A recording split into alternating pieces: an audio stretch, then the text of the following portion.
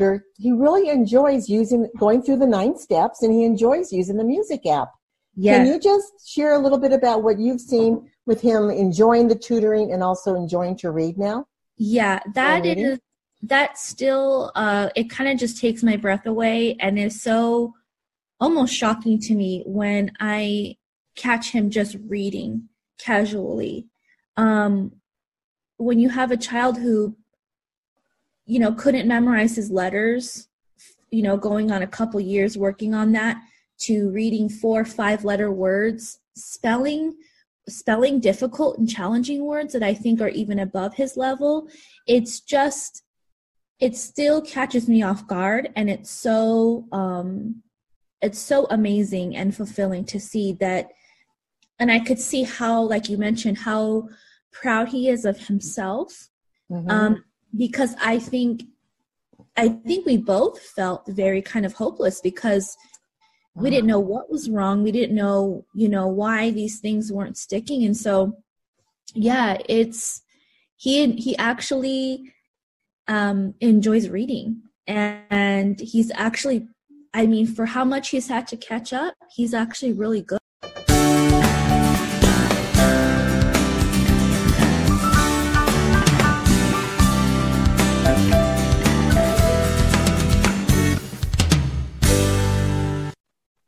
So my special guest today is Dale Ann Springer.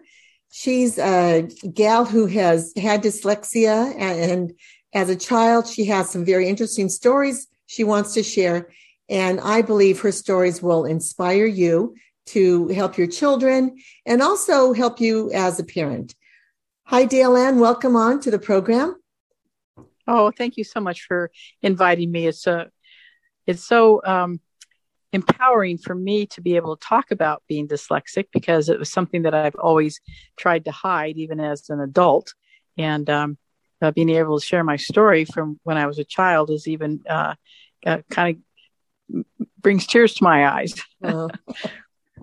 So when I first went to kindergarten, and they had all the little advanced classes and reading classes and all the little groups.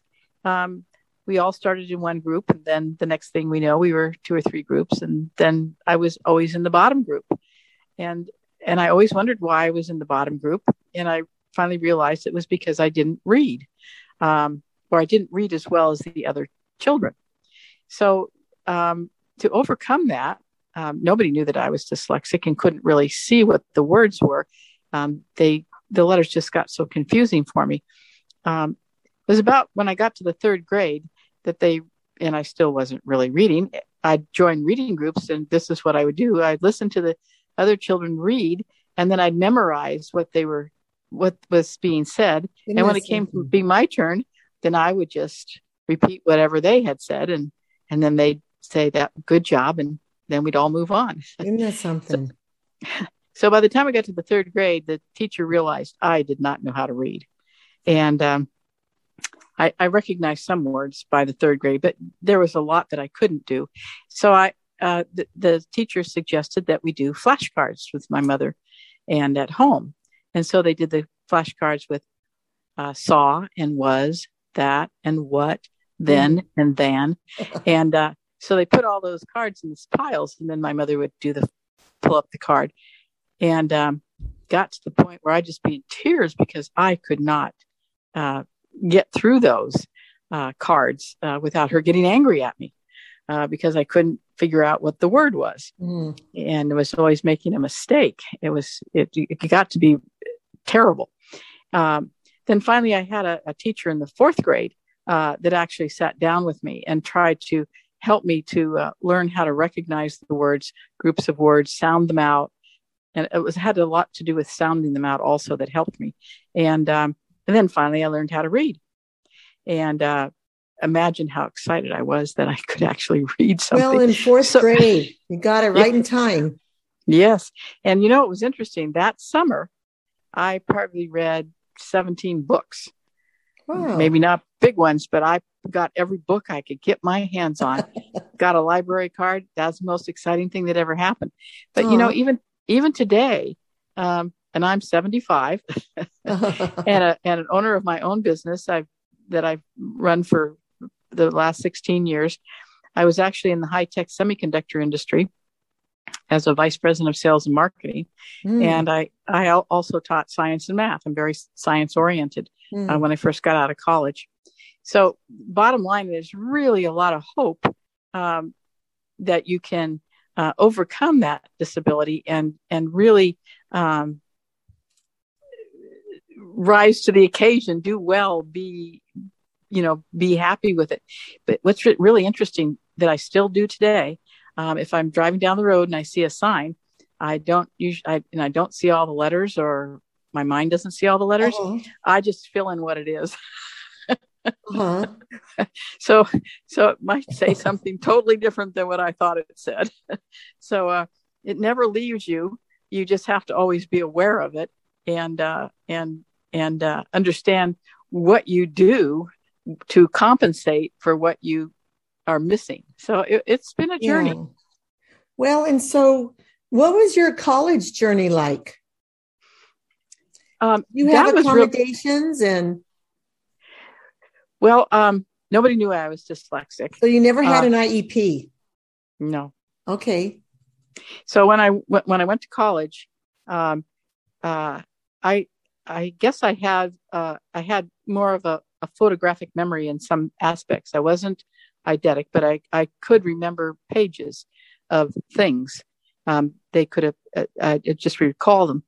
Mm-hmm. But during my college years, I stopped being able to see the pages, and I went to actually an eye doctor, and he pointed out that one of my eyes was a lazy eye, and it was looking to the side instead of looking in towards the nose. So when you read, and so I wasn't seeing everything. I'd have to see it 3 or 4 times before my mind would comprehend where I was trying to go. So he gave me a bunch of eye exercises, and that brought my ability to see and read back again. So it was quite a journey. Wow. That's wonderful. You got that eye therapy. Yes, I had no idea. And I'm sure most people have no idea that kind of thing can happen. Yeah, so parents have to look at the whole child. Sometimes it's hearing. I once tutored a dyslexic boy who the nurse at the school passed him that his hearing was fine. But as a little second grader, I knew something was not right because he wasn't keeping up with the group, but he was a bright kid. And it turned out his mother took him to an outside nurse, and his hearing was as if he was underwater. Oh. So he had to get tubes in his ears. And I saw him at the gym a couple of years ago, and he recognized me and thanked me for all I did to help him. And now he's a big buff trainer at our gym. Oh, and he's on Instagram, and it's always so cool to see him being so successful. But parents need to look outside the school system if they think their child has maybe trouble hearing, if the vision just doesn't seem right. There's the other exercises to help. And, I have a nephew who had a lazy eye that had surgery. And a lot of people have lazy eyes that have surgery. But you never needed that, huh? No, he gave me exercises where I'd bring the pencil to my nose, and I did and a couple of other things that I did reading wise, looking at things. And he said that if it didn't strengthen the eyes by doing that every day, several times, then they'd have to do something to surgically to adjust it. But I faithfully did the exercises, and he said that I wouldn't need to have surgery on my eyes in order to be able to make them turn in. So let me ask you, when you were teaching science and math, they're putting so much reading into science and math. How did you get around not being able to read? Well, you were reading by 4th and 5th and 6th grade, but still to be teaching by what? You're going to laugh when you hear this. Okay. It was very difficult for me to write on the board, the chalkboards. The dyslexia bothered me there. Yeah. So what I would do a lot, and the kids had a blast. So wait, I have to tell people, Just when before we had whiteboards, we had chalkboards. Oh, jeez. Because some of our listening audience might not know what a chalkboard is. That's You're tongue in cheek. So mostly what I would do with the kids, and it was so much fun, we did hands-on things. Yes. If we were doing something about learning about biology, human physiology, we did things where they, laid down on the paper and drew an outline of broke up in teams and drew an outline of one of the kids. Then one group would put in all the hearts and organs, and the other group would put on all the bones, and another group would have with all the vascular system. So we did a lot of fun things. I even took them when we did physics. I even took them and this was in the 70s, I took them for an airplane ride. My husband was a pilot. And so we went weightless and did centripetal force, and we just had a great time. Oh.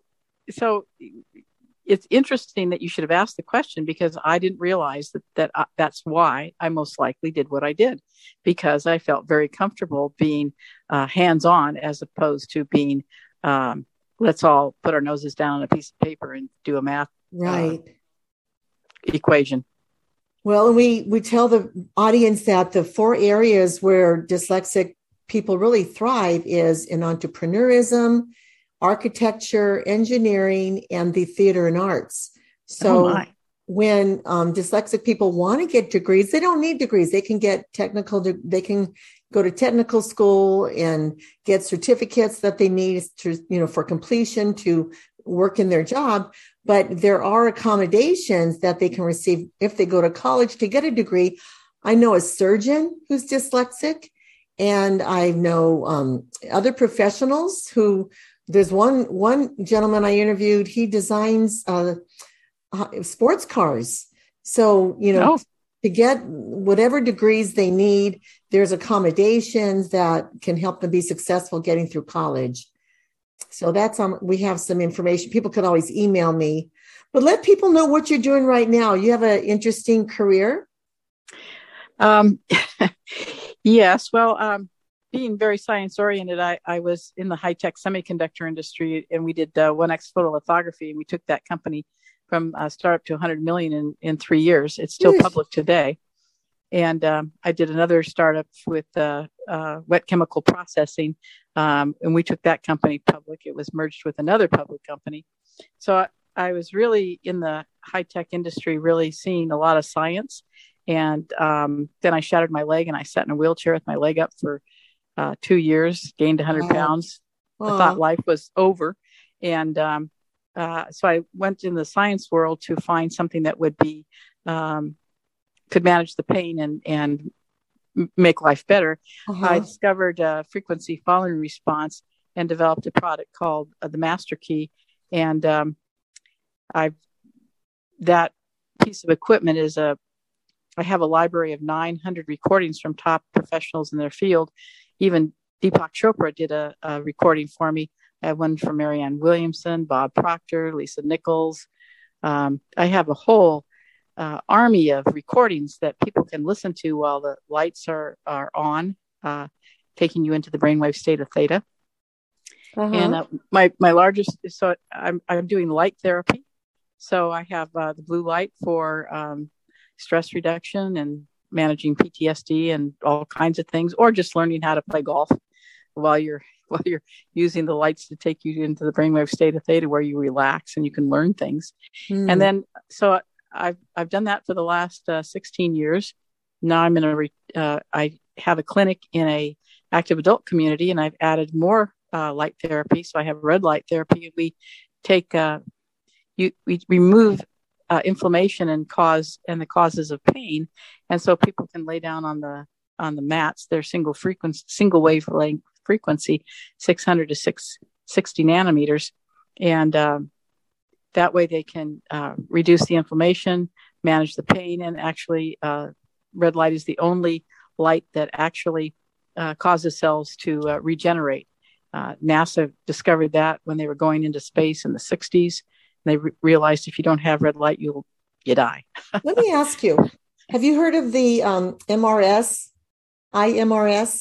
It's also a mat, electromagnetic mat. Oh, yes, electromagnetic ones. I have heard of those. Yes. Yeah, that's something we got in our family when we learned about the benefits of the to health. And oh my gosh, my husband's back was killing him. And when he was on that mat, it helped him. But there's so many resources out there to bring wellness to people, right? Yes, drug-free health and wellness. Drug-free. That's what I'm focused on, using what is, what our bodies need and what our bodies use naturally. And light therapy is, there's more than 40,000 papers on the National Institute of Health website, NIH.gov, that anything you can think of is mainstream as far as they're concerned with red light therapy. 80 to 90% of all illness that's out there is caused by stress, and which we can control with the blue light therapy, just reducing the stress frequencies by let the audience reach out to you. It's real fascinating, but I know you could go at length to share what the blue, red, and red light differences are. And it's really, if some people want to learn more about it, how can they reach you? They can just email me at dale@newreality.com. Okay. And it's reality, new reality, not realty, reality. Reality. I know when you and I met, you had learned about what I was doing with music. Yes. To help retrain the brain of a dyslexic child. And we're ready to start our research very soon. And after we show that the value of the music to the brain versus the children who don't use the music and they don't get that extra value, everybody benefits from an Orton Gillingham model of multisensory reading, but those who use the music will have a more significant improvement. And this could most likely be considered music therapy. Yes. And I would say, love that. You could put it in my library even for people to come in and use. If they add the blue light to the light with the music, what happens is the brain moves from beta wide awake to alpha, where we go 25% of the time every day when we're happy or doing something we enjoy. Then we move on into theta, where you go every night and every morning before you wake up for about 45 minutes. The body actually, will take you to theta in 10 minutes, give you some positive information, a guided meditation to go with it, and the music, and then bring you back. Now, if you're doing it for dyslexic children, you would talk to them about the things that you would talk about with the music and the lights. The body relaxes, and then they can learn. And that's why Einstein and Tesla and all the great thinkers would take a nap, because they knew that they could solve or learn something new when they were in the meditative state of theta. And that's something. I get lots of ideas when I'm sleeping. Have lots of vivid dreams. In fact, for people who believe in God, my husband woke up at 4:30 in the morning and heard a voice within him that said, "Build the app." And he resisted it. And then he heard it again, "Build the app." And he woke up and he didn't tell me till that night. But that morning I saw something else with music and physical therapy, where there was a glove that an elderly person wore, and it was connected to music, and it was helping their whole body because of the music in the glove. So I'm already connecting the music to reading. And we knew we had to do something instead of just playing music on a CD in the olden days. And so we spoke with some friends of ours. The man was a sound engineer, and he said, if you get me some classical music and record the spelling exercises, I can put that on an app for you. So we started that process in 2018, and we have an app developer who developed it. But we just feel that this was really God ordained to have this app. And I'm going to be promoting it very shortly to parents and teachers. I haven't even promoted it for 3 years because it's part of my reading program. Yeah. I'll send you. I sent the copy to Daniel, but we did a study in Florida with. We have a program called Accelerated Learning, and it's for kids, and they use the blue light glasses, and then there's a set of 12 recordings and music that go with each topic that they might be working on. So there was a group of 18 disadvantaged students and educationally challenged students in Florida. So we gave them all the equipment, and they decided they'd teach them calculus. Everybody You have to wrap this up in 2 minutes. Oh, I'm sorry. Yeah. So we gave them the lights. They all got A's and B's. They were DNF students. They all got A's and B's because it took the stress off of their bodies while they were trying to learn. They weren't stressed out. And so it really lines up with exactly the kinds of things that you're doing with your app. I'd like to connect with you further about that. Okay. Well, audience, there's a lot to learn. And I know we all have, when we're at full capacity, it's hard to take in anything new. But maybe after you practice what you're in right now, you'll have more room to bring in something new, whether it's lighting, whether it's music. But we're here for you as a resource. And we want to thank you for tuning in with us. You can, if what we have shared has inspired you, please go on to our website at dyslexia-solutions.com. I was only going to have this be a podcast because we can't see Dale Ann, but what she shared is such good information. I'm going to go ahead and put it on our YouTube channel without an intro, and I apologize for that. But I want you to hear this valuable information.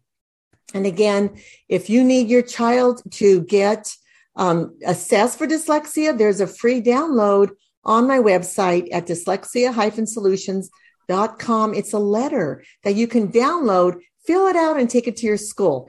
And if you need any instructions on how to do that and fill it out, you could just call me. So, Dale Ann, thank you so much for being with us today.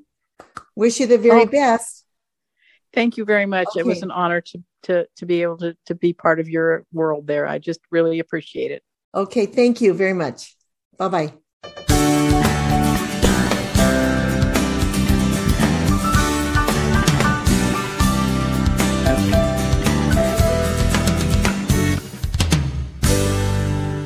Thank you for listening to this podcast in its entirety. If what we shared today has inspired you, would you please visit our website, dyslexia-solutions.com, and consider making a donation so that we can keep these podcasts going. Also, please subscribe to our channel and find me on Instagram, Marianne Cintron. Thank you again for tuning in, and may God bless you.